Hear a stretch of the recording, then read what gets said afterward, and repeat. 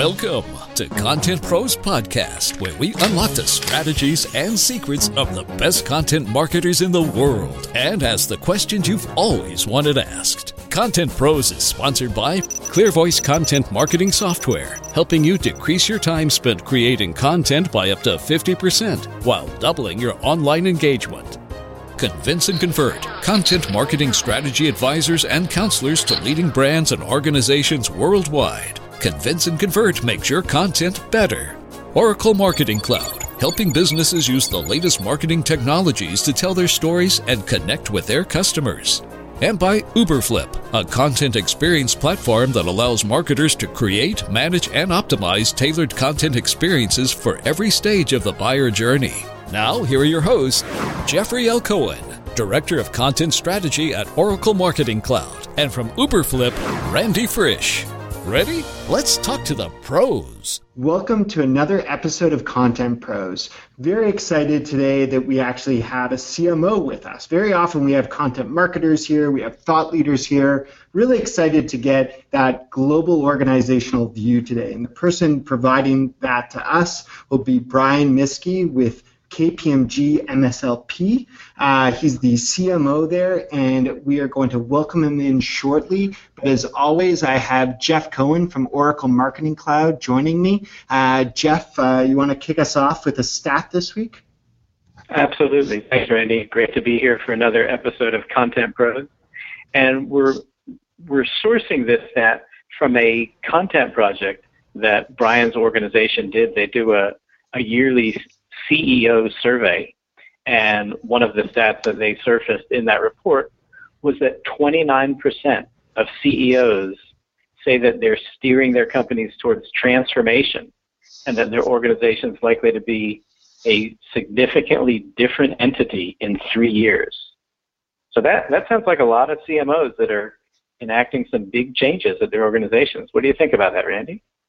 Yeah, absolutely. I mean, Jeff, you and I both work at very different organizations, and both of our organizations obviously try and focus on working in a very nimble manner. But sometimes it's tough for some of us listening who may work at smaller organizations to even think, a year out, let alone 2 or 3. But as you're dealing with large, multinational global organizations, that becomes a very key matter as to where are we going a few years down the road, because it takes time for this messaging to trickle, especially in more mature markets. So I think this makes a lot of sense. I think that said, we do have to keep in mind that it depends what company that we're coming from as we hear this stat, but I think what isn't happening enough is looking forward. There's a lot of strategy that we try and put into place in terms of what is our strategy this month, what is our strategy this quarter. And I think a lot of companies do fail at painting that picture internally, and especially as it trickles down to content beyond the current campaign. What's your take on that, Jeff, and the different organizations you've been part of? Well, certainly the CEO's job is the person with vision, and they really are the person that should be focused on that future vision, the future of the company. And I think it's pretty interesting that almost a third of them are saying that the company's going to be significantly different. If you look at the company that I work for, Oracle is currently in the middle of a cloud transformation. And our CEO actually talks about that we are transitioning into a different kind of organization as cloud becomes a more important part of the IT world. So here's a very large company that actually is focused on this kind of view of the company. Yeah, that makes a lot of sense. I mean, I think that another thing that we hear very often, but we don't necessarily think about what is it going to mean in a year or 2 or 3 from now, is this shift in decision-making power. We've all read the stats in terms of the influence moving from often, say, a CTO or the web team in the organization to the actual marketing team, and that the marketing team will actually make a lot more of these decisions as far as go-to-market strategy is concerned, as far as the technology that's brought into an organization to help it run. And I'm not just talking about the marketing tools that we use and we talk about so often here on Content Pros, but also the tools that trickle into the sales environment and beyond. And I know as we bring Brian here, he has a lot of influence into the business development reps, or however they're termed exactly at KPMG, in terms of how they go to market. So maybe this is actually a good time, Jeffrey, to do your intro of our guest today. Absolutely. Thanks, Randy. So Brian, the Chief Marketing Officer of KPMG MSLP, welcome to Content Pros. Thank you very much. Pleasure to be here. So as Randy said, we usually have content marketers, influencers, practitioners on our show talking about content and the world that they function in. But in your role as the Chief Marketing Officer of your organization, tell us how content fits in the way you think about marketing, but start with actually that much bigger picture. I know you have some interesting thoughts about marketing strategy as it relates specifically to content strategy. Yeah, I mean, I'm a little bit controversial when it comes to content strategy, where it's not necessarily a critical element of what I think is pertinent to being successful. We have to think more strategically as a filter, one, to kind of address the overall business strategy that is constantly being challenged, as you guys discussed at the beginning of the conversation. So much of what is happening is that we're trying to compete in a market that is in near constant disruption. And that disruption is caused through technological forces, brand, reputational, as well as regulatory. And those disruptive forces are challenging the legacy of multiple industries that are century old. And the industry today only seems to respect innovation. So we need to really start with strategy. And that trickles down, as you guys said, to content. So it's really about shaping markets. In order to shape markets, you have to shape the conversations. Really, I kind of understand the conversations you want to own with buyers, with the marketplace, with influencers, and frankly, even with your own employees. That will basically dictate what type of content you need to fuel those conversations. So I take a little bit of a controversial perspective on that. Well, so let's add actually a little more context to this conversation and acknowledge that you work for a services organization, which sometimes can be very different than people selling products. Talk about how you think about marketing with a services organization as opposed to trying to sell a product. Sure. I think in terms of when you look at services, you want to be top of mind for specific areas. You know, the organization KPMG has over 300 plus different types of services and offerings. What's interesting is when you look at products organizations today, they are actually moving more towards a services-based model. They may consider the types of conversations, but the conversations that they want to own are with specific segments of the market and specific buyers. So the challenges are exactly the same, but it's understanding it at different levels and using different platforms and channels to access them.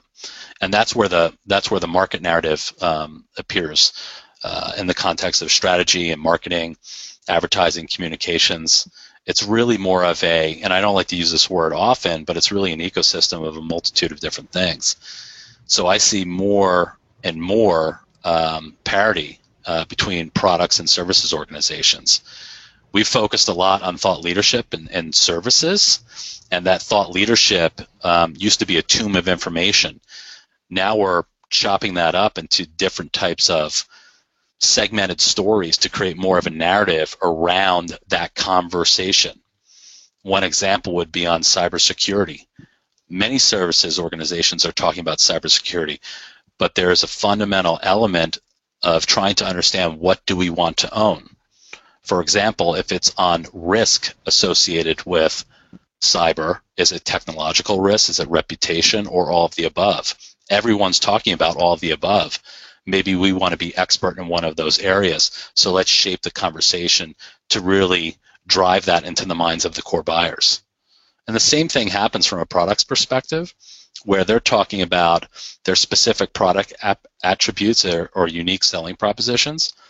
Same thing applies to marketing content in a products or services organization. So before we go too deep on just the idea that thought leadership is the way to win, as you said, Brian, I remember listening to another podcast you've been on before, and I was kind of like shocked at how many buyer personas that you have to keep in mind. And it makes sense. I mean, you think about KPMG and you think about all the different sectors that rely on the different services that your company offers. It makes sense. So I'm wondering from first of all, maybe you can share with people the number you have. I don't know if it's changed since the last time I heard you talk about this. But I'm also just curious, from the level that you sit, how do you ensure that you understand each of these buyer personas and how it actually trickles up for you to help set strategy down? Because it's hard to get connected with all these various different buyers across your business lines.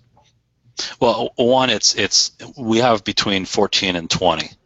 And that's constantly changing due to the power structure associated with who is actually buying the services. With the rise of procurement and organizations trying to be more diligent in scoping services for what they need at that very moment, they have become a whole nother buying group. So that's something that is required to really understand what do they value within the construct of buying professional services versus traditional buyers, be it the CFO, the CEO, other C-level titles as well. So we have to break that down into different elements. One risk, one business issue may be interpreted very differently from a CIO's lens versus a CFO's lens, right? So you have to be able to use those filters in order to drive strategy, marketing strategy, to really shape those conversations. And I've been pushing the whole concept of shaping conversations for multiple years now, and it's really started to build some ground. I don't think thought leadership is the one way to win in professional services. It's really about creating and extending conversations, and the only way to shape those conversations is really understand the strategy behind it and what is the content needed in order to drive that strategy. I love that idea of conversations, and to your point, I've heard you talk about that one too before. The idea of a conversation to me obviously means it's back and forward, right? When we were lining up for this podcast before we started to record, I told you, the whole concept here is a conversation. When you think about translating that to content strategy, a lot of the times it's hard for that to go two ways. We think of the conversation, we want someone to be able to reply, to engage with us in return. So I'm wondering what your definition is of your audience actually being able to engage in that conversation. Is that arming your business development team to engage in those conversations of topics that you've highlighted, or is it another way that's interactive in an online manner? Well, let me put it this way. There are multiple conversations. Right? Think about the buying cycle. There's an exploration phase where you're discovering new attributes of what you're actually looking for. And you may not know what you're looking for, but you're starting at a point to uncover and educate yourself within the process, be it product or service. There may be a qualification type of conversation with core buyers, and our business developers as well as other professionals at KPMG, they have those conversations every day. There may be a resistance to looking at exploring topics further. We have to be prepared for that and have assets as well as language to help extend those conversations, because that's what I believe marketing is today. It is about creating and extending conversations. It is that two-way dialogue, yet these dialogues can happen from the physical sense on a one-to-one perspective, in person, live, or it could happen virtually through multiple channels, be it digital, social, mobile. So we have to look at the complexity of that and try to simplify it so we're always on point, we're always in line with strategy. And that's something that is incredibly challenging, especially for really trying to drive more of an editorial mindset around what we do.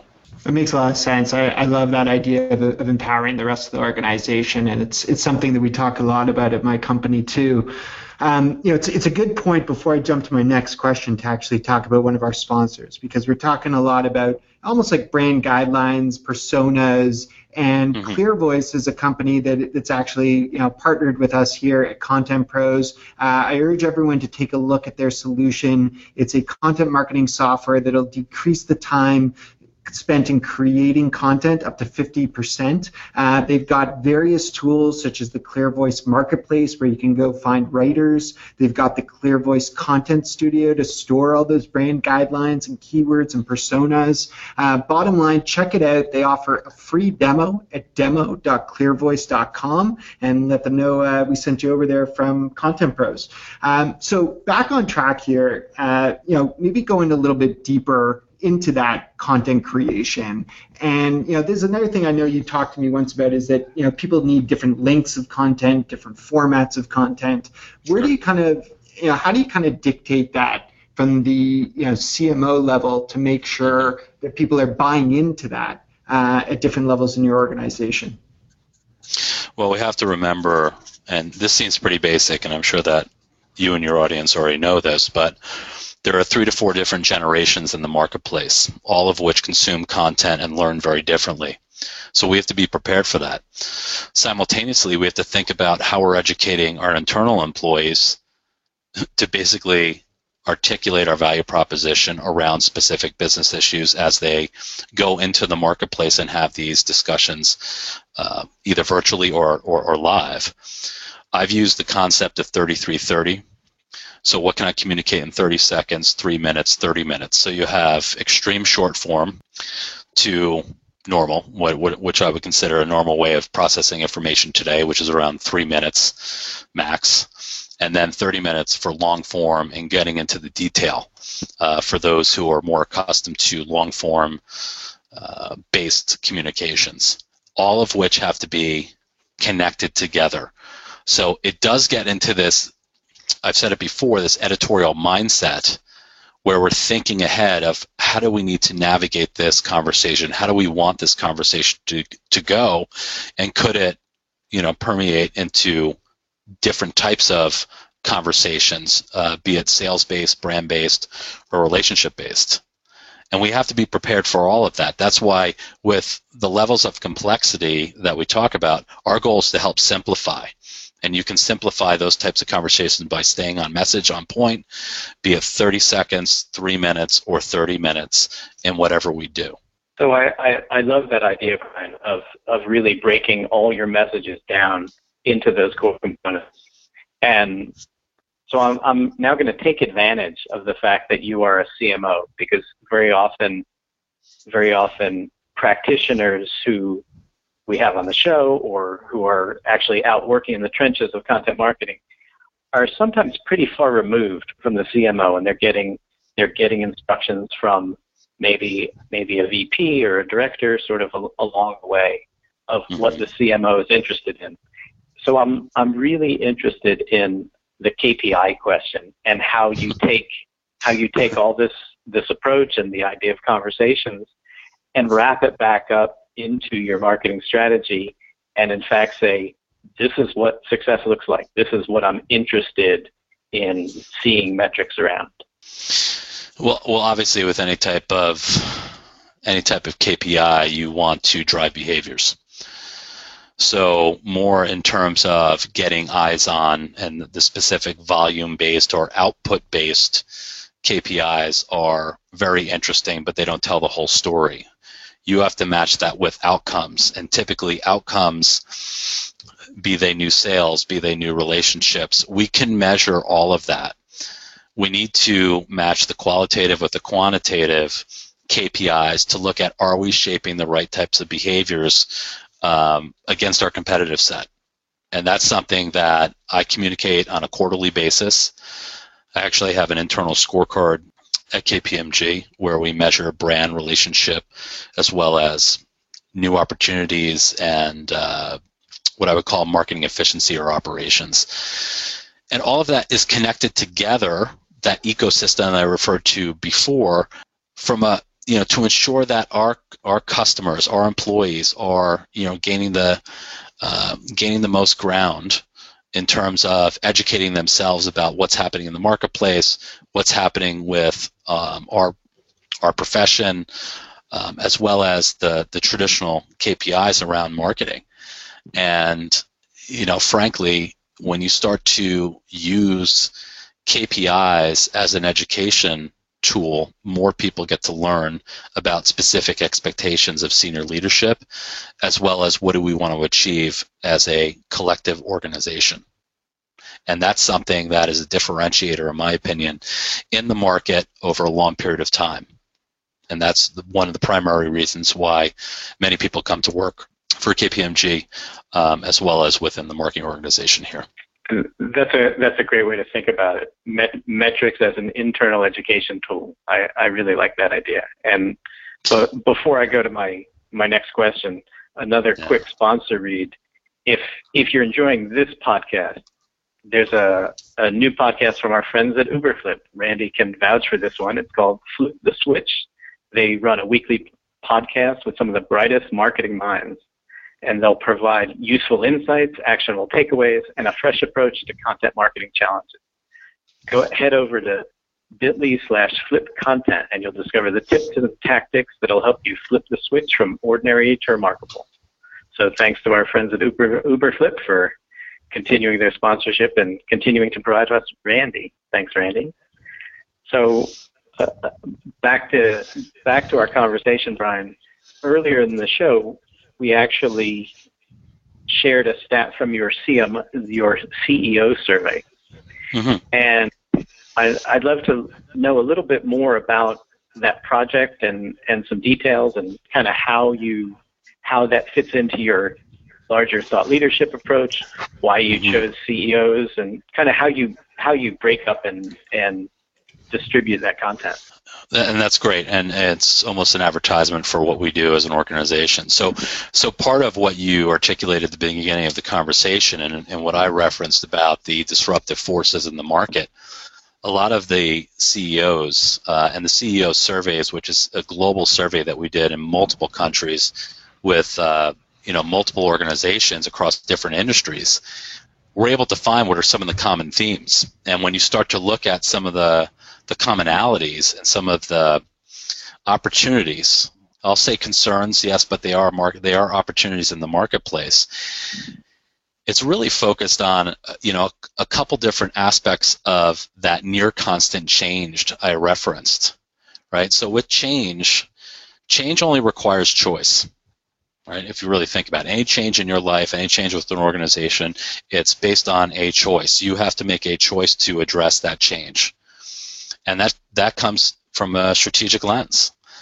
People want to look out. The term agile has come up nonstop over the last 3 years. I would say even more within the tech industry.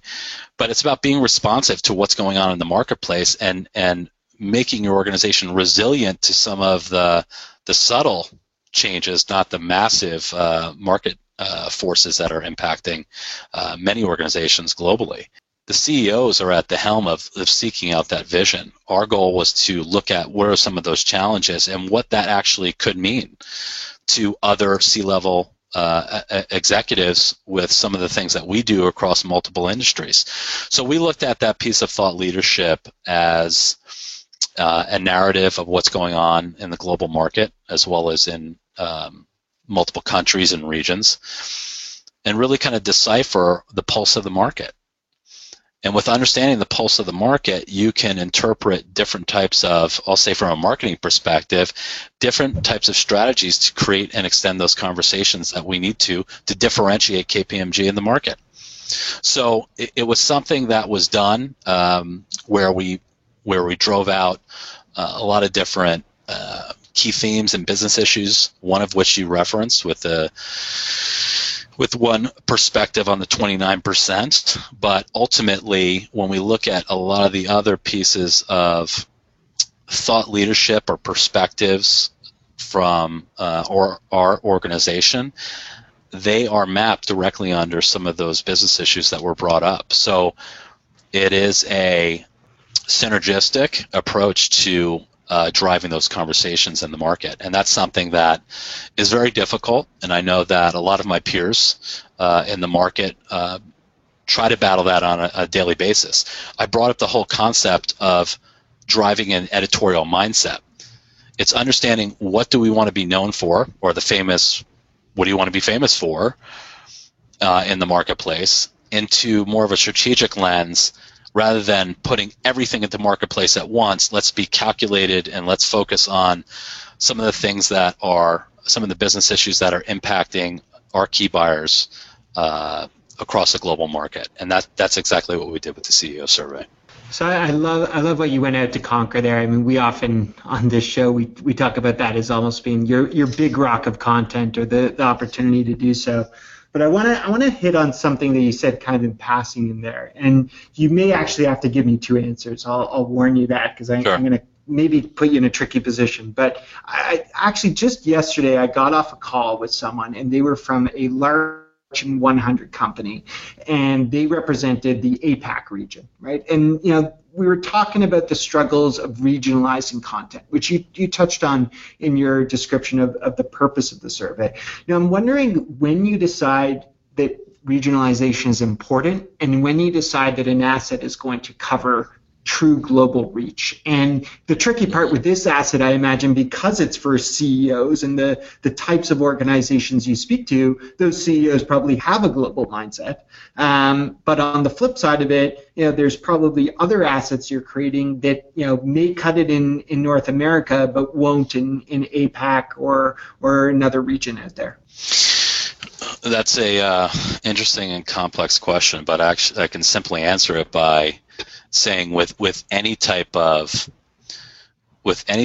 initiative at a global level, there is interest from all of our different regions, as well as specific national organizations, be it Canada, the U.S., countries within South America, what have you, from America's region. So there is interest in, I would call those kind of the top tier programs, right? They're global programs.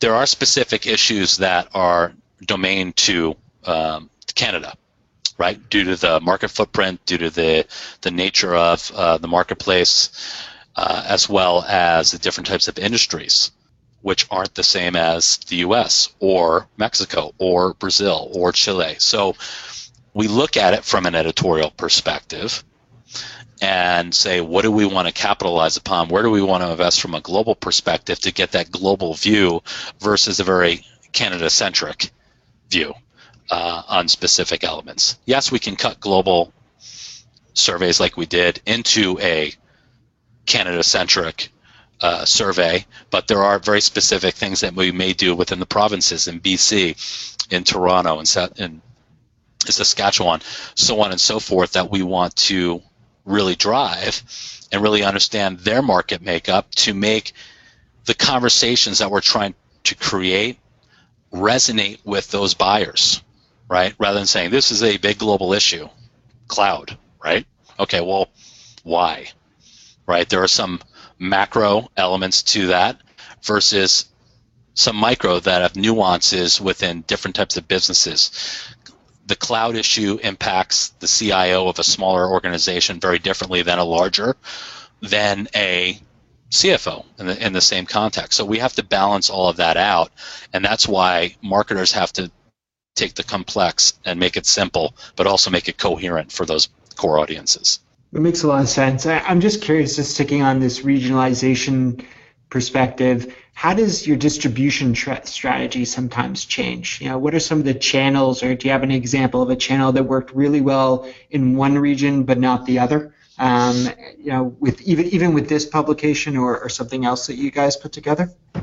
Well, you have to recognize that there are certain cultures that value more of the heritage and the legacy of the way business was conducted before, and there are certain business and cultural protocols that require face-to-face meetings versus a webcast, right? Versus a podcast or email, which could be viewed as very impersonal and offensive in some cultures versus incredibly acceptable by specific generations, right? So or texting, for that matter. So, we try to balance it. We try to look at rather the old model of let me build this website and people will come. We have to define the strategy, the content that matches that conversation that enables that strategy, then the platforms and channels that maximize the strategic outcomes that we want to achieve. That's great, Brian. Thanks much for that insight. And just as way of wrapping up, we like to get to know our guests a little more here on Content Pros. Mm-hmm. So what did you want to be when you were growing up? That's a really interesting question. I think it floated between a couple different things, but I wanted to go into the military very early as a child, and then I wanted to become a professional lacrosse player. So both of those dreams were realized. I'm kidding, of course, but I think in terms of, being a child, you're open to so many different influences, and as you start to grow older, you start to really narrow down on what drives you. And both of those examples talk about competition, and that's what makes me, that's part of my overall ethos today. I love that. I was hoping that it was going to tie to other parts of your career, which I know about, such as building toys and working at Marvel. I mean, yes. we could have literally done an hour podcast here and dug into stories of that, which I'm sure those who have passion in reading and writing would love to hear about comic books and things like that for hours. But we'll have to save that for a follow-up on another episode. Brian, thank you so much for joining us. What we'll do is make sure that a link to that CEO survey is made available in the show notes. Those show notes for everyone listening can be found at contentprospodcast.com, where you'll learn more about how KPMG is thinking about that global reach and how to communicate to an audience, as Brian talked about today, from that CMO perspective.